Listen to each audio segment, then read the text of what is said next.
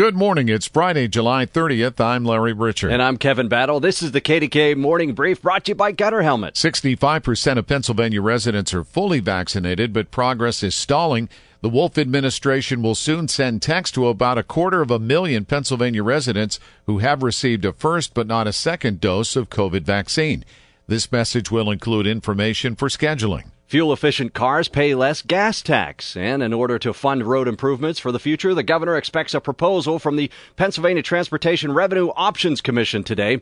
The ideas reportedly include doubling vehicle registration fees, extra fees for home deliveries, vehicle taxes, and driver mileage fees. City Parks has officially unveiled its alliance with the Dormont Pool. Voucher coupons will be available to Pittsburgh residents beginning today at the Brookline and Phillips Recreation Centers or the 8 open city pools. Tell your smart speaker to play KDKA. Or download the free Odyssey app.